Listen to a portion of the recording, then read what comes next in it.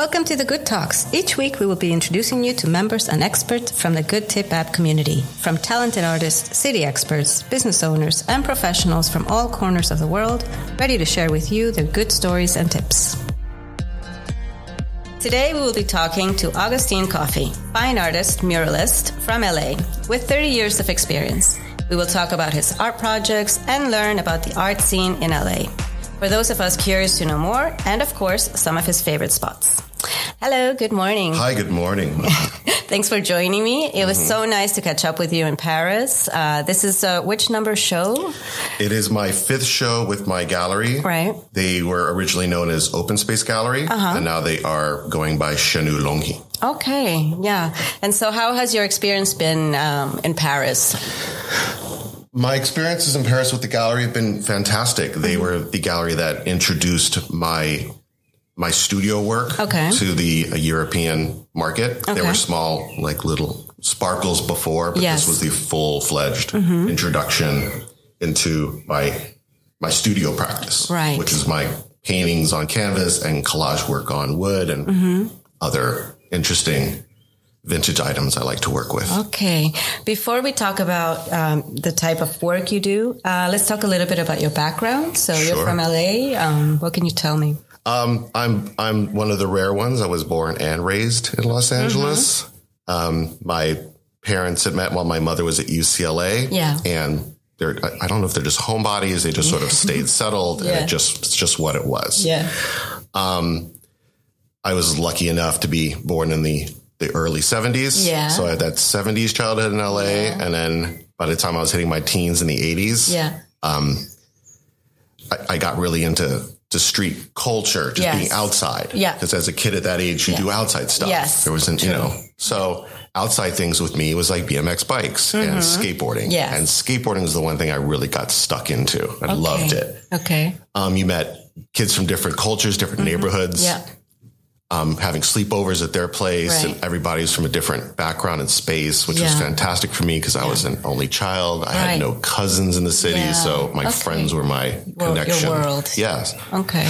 You meet some of these kids, some of them did graffiti, and some of them were in gangs, and some of them had different, dynamics, but skateboarding brought us together. And skateboarding kept us on the street. And we learned about taking bus routes and figuring out the whole city. Okay. So that was a great start and introduction to me. But because I was always interested in art, because of my mom's support of it. Okay. Okay. Yeah. That's kind of where she was your inspiration in a way? Yeah, pretty much. Absolutely. Okay. Inspiration genetically, right? But also a big supporter. Okay. My father didn't support the arts as much. He was more blue collar, hands on, working kind of guy, and very independent. Yes. So I picked up those traits. Okay.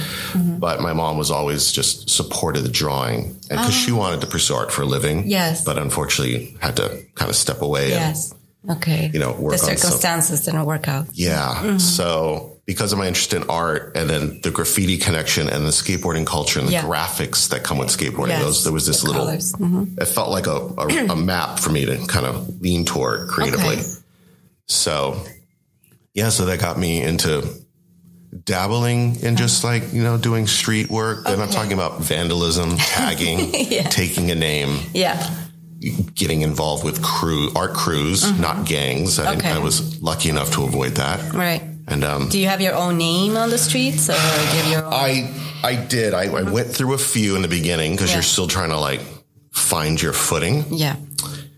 And then just to really narrow down the story here, in 1993, my best friend and partner, my writing partner, we both wanted to get into a graffiti crew called TPS, the private sector. Okay. And it sounded like we had a way in because we were sort of friends with them. But to do this, for me personally, I wanted to start fresh. So I needed to come up with a new name just to really go into this. Right. And my best friends were Cuban. Okay. Yeah. And we always had coffee and great food at their home. And one time, and I wanted to write a name that represented color or something brown. Okay. And they're like, "What about coffee?" I'm like, that that sounds corny. I don't know. Yeah. And then when I started playing with it and I flipped it phonetically to the Kofie spelling, I like that I can use Kof for a 3-letter name for just shortening styles. And I love that letter combination. And that was 1993 and it just stuck. And now it's, and it just sort of stays with you. Yes. And so we got into that crew, and during my time in that crew, I pursued much more character styles. Okay. So painting, spray painting, faces, and practicing to learn can control and using how to use the cans. Okay. And so did you go from high school straight into art, or did you have some, I don't know, art school background? Yeah, exactly. During my high school years, I always excelled in art classes. Okay. My mom recognized this and set me up into some junior college and college level art classes. So I took a screen printing, basic drawing classes. So really just to fill my extra time. Yeah. And some of those things stuck. But after high school, my goal was to just get my own apartment. I didn't want to deal with college debt. Yeah. I didn't know if I wanted to do art for a living. Yeah. So that was kind of it. Okay. So technically I'm a self-taught artist. Okay. And it's tough, it worked. It seemed to have worked out, especially into the path I was kind of going towards. So anyone inspiring, someone young, what would you say to them? What's something you learned, taking the leap at that age? I think a lot of young people out of high school before college take a break. Yeah. I think I took the break and the break just kept going. For some, it may not work out well. And also I came from a very we didn't have a lot of money in our family. Yeah. I didn't want to stress my mom out of course, with the college money and stuff. So I felt I was just good enough at being very independent and strong-willed and focused and just doing what I could to just not bother my mom with that. But she also was so college driven. Yeah. It was always this because that's what she did. Well, and I was I think I can do this. Yeah. And it's worked out, but it's also just drive and focus and having I had some semblance of a goal. I kept it pretty loose, but I also put myself out there for opportunity and projects. And I just I stuck it out. So that's really, I think that's admirable. Yeah. Okay. So talk to me a little bit the difference, because I'm not very clear on the whole street art graffiti world. It's, because of from every city, every country has some level of graffiti there, and the history and the dynamics of graffiti are different in each space. Right. Because I'm from Los Angeles, I can talk about the American side of it. Okay. And so New York would be Philly and New York were the epicenters of graffiti culture and what we focused on, because that's the media we received. Right. Only until after the 2000s did we start really seeing the internet and publications of graffiti and street art things coming from internationally. Even the paint itself, we were focused on American paint. Okay. But Spain and Germany had amazing paint and were very progressive. Okay. So in our kind of small LA world, our focus was just styles that were, beyond the New York kind of aesthetic. And I'm talking about graffiti lettering. Yes. Specifically. And what we would call productions, where you would have letters and scenes and characters and backgrounds and these elaborate scenes basically on walls. Yeah. That was always my focus in the beginning.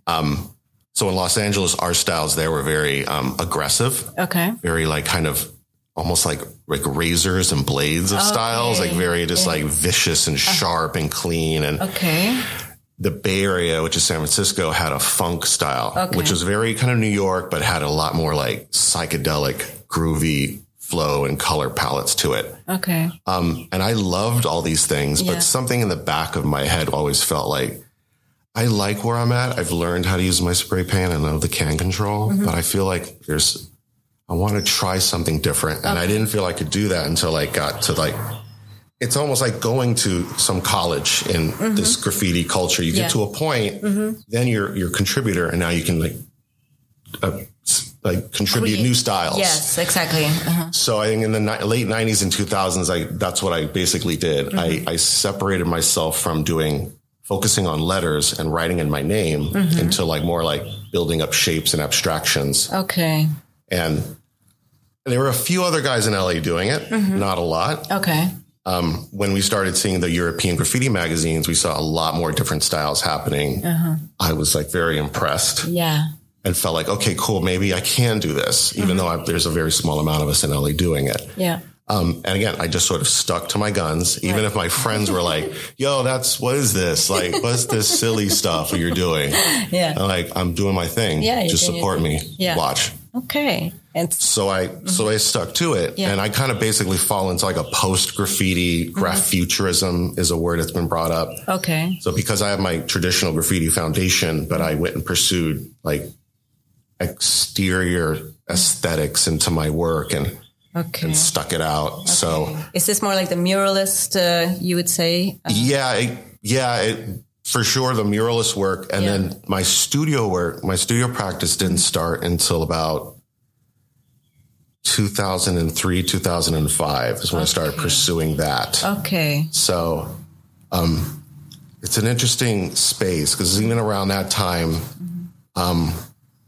this what we were calling the street art culture would have been the non-spray can based or graffiti styles. You're starting to see more graphics on the streets and stickers and poster designs and more graphic design guys doing things on the street. Okay. And there was a point in time in the beginning where there was a clash. Okay. Because the graffiti guys, you got to think about this small amount of space. You can think of one wall in your city. Yeah. Exactly. But the graffiti guys, now there's these poster guys putting posters over the graffiti. And then there's fights happening. Yeah. And there's it got really intense. Yeah. Even though it's a massive city. Yeah. There's still problems. Yeah. That subsided, but I think a lot of guys that really, to the core of it, a graffiti guy is bled and fought and dealt with a lot of street stuff. And we dealt with a lot of gang stuff. Yeah. And we've lost a lot of guys doing it. And then the street art thing was a little more, we didn't deal with any of that. Okay. They might have dealt with police and heroes, we would call, just like civilians that have cell phones calling in the police there's been a lot of graffiti guys in LA and the Bay Area that were shot by civilians because they thought maybe someone was robbing them or on the side of the building. Oh my God. So there's this, these guys, we went, gone through a lot and we feel like they're kind of we went through all the roughness and they just sort of slid in and got the credibility. Yeah. Not everybody. Yeah. But that's some of the tenseness about it. Okay. There's a history there. That's just very, graffiti guys talk about it. Street art guys don't talk about it, but it's just some of the weird things about it. So, but I know I've met over my years doing it. Also myself being very progressive in my art. I've kind of met a lot of folks and we've had these conversations. We're all understanding and there's plenty of space for people to get down and get busy and share their art. So, but that's okay. Well, it takes time. These things take time. And, and so is there any artist, now at the moment that you appreciate, you think, you admire in some way or you, Yeah, there are a number of guys. Yeah. I'm going to, again, go back to LA and talk about folks there. Okay. Because with me, there's a couple of guys at the beginning where I don't know.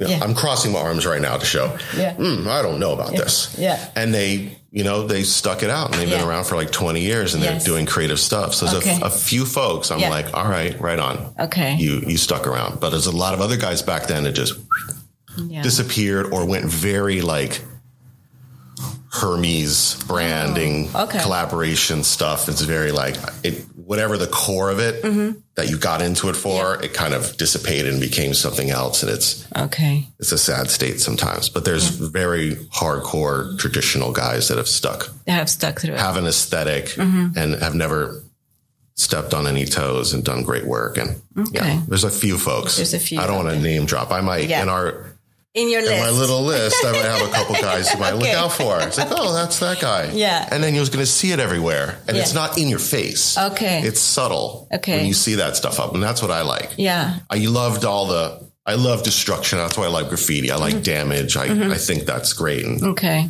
It's not great, but it's great in a way. Yeah. So in this list, you have to tell us where we can find these works or which are the areas to visit. Yeah, there's a few spaces I can think of offhand for sure. I'll let you guys know. Okay, wonderful. So let's get into your art projects at the moment and, what you exhibited right now in Paris, which is beautiful. Thank you. I'm really happy I got to see it. I got a chance. Great. So it's only available until the 1st of July, but, so how did you come up with this? Because this is completely different, right? This is some of your more studio work. It's traditional to the work I show in a gallery space. Okay. It's much more studio work. It's definitely the point I am at in my studio practice, which has been this constant evolution of what I learned at painting walls on the streets, which is basically this abstraction of my graffiti lettering and this play of shapes. Oh, okay. And over time, my personal aesthetic has kind of seasoned my painting practice. Yeah. And I love playing with like time and space. I love vintage ephemera. Yeah. I like futurism, trying to find a place in between where I can play with like time and sometimes colors portray a period of time. Yeah.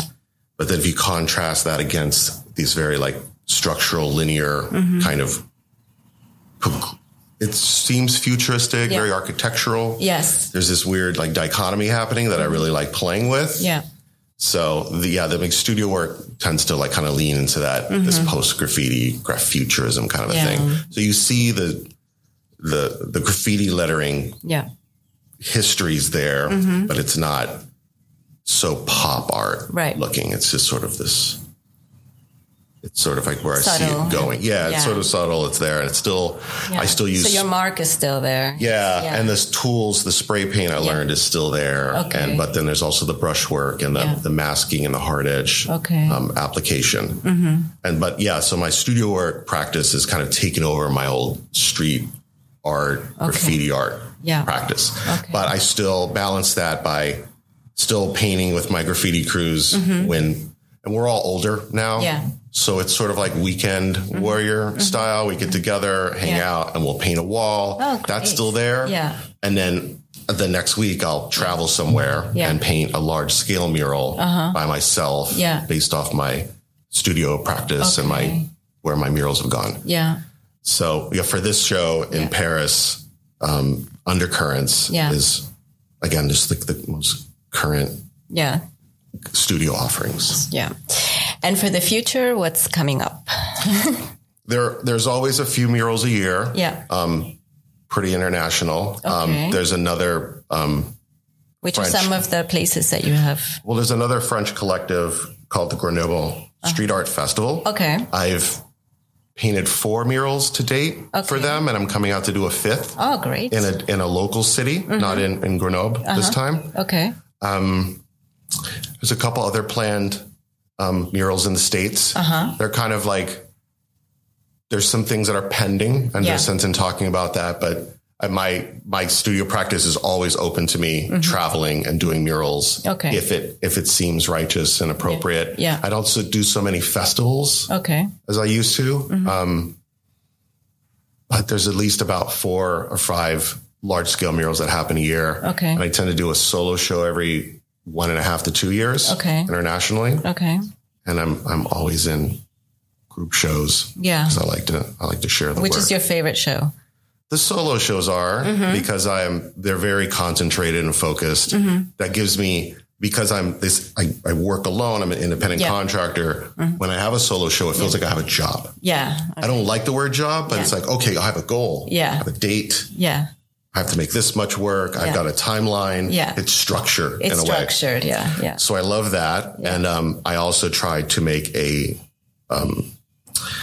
soundtrack for each solo show. Oh, nice. And that's based off of another practice of mine I picked up around the time I started doing graffiti, which is like music production and music based off samples. Okay. Very, like hip hop, independent hip hop soundtrack stuff. Okay. So that lets me share a different dynamic to my visual. Now I can add an audio component that I feel like is very relatable to the style, and it's another outlet for me.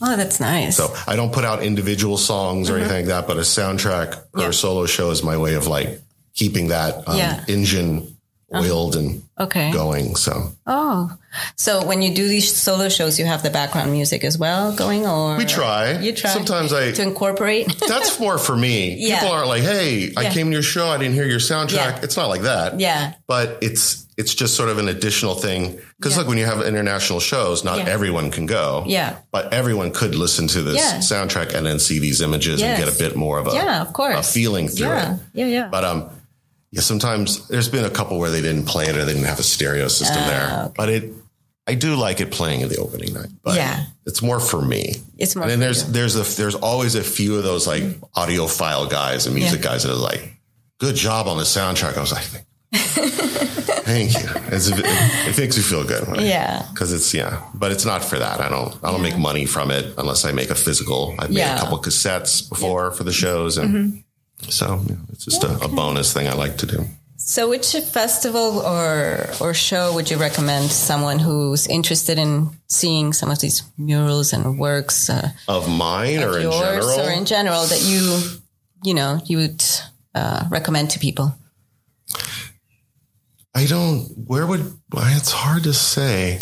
At least if we were to go to my site and see the galleries I'm represented by, and they start following them. Yeah. That's a good place to sort of connect to see like when I'm doing something next or the other artists they're working with. Okay.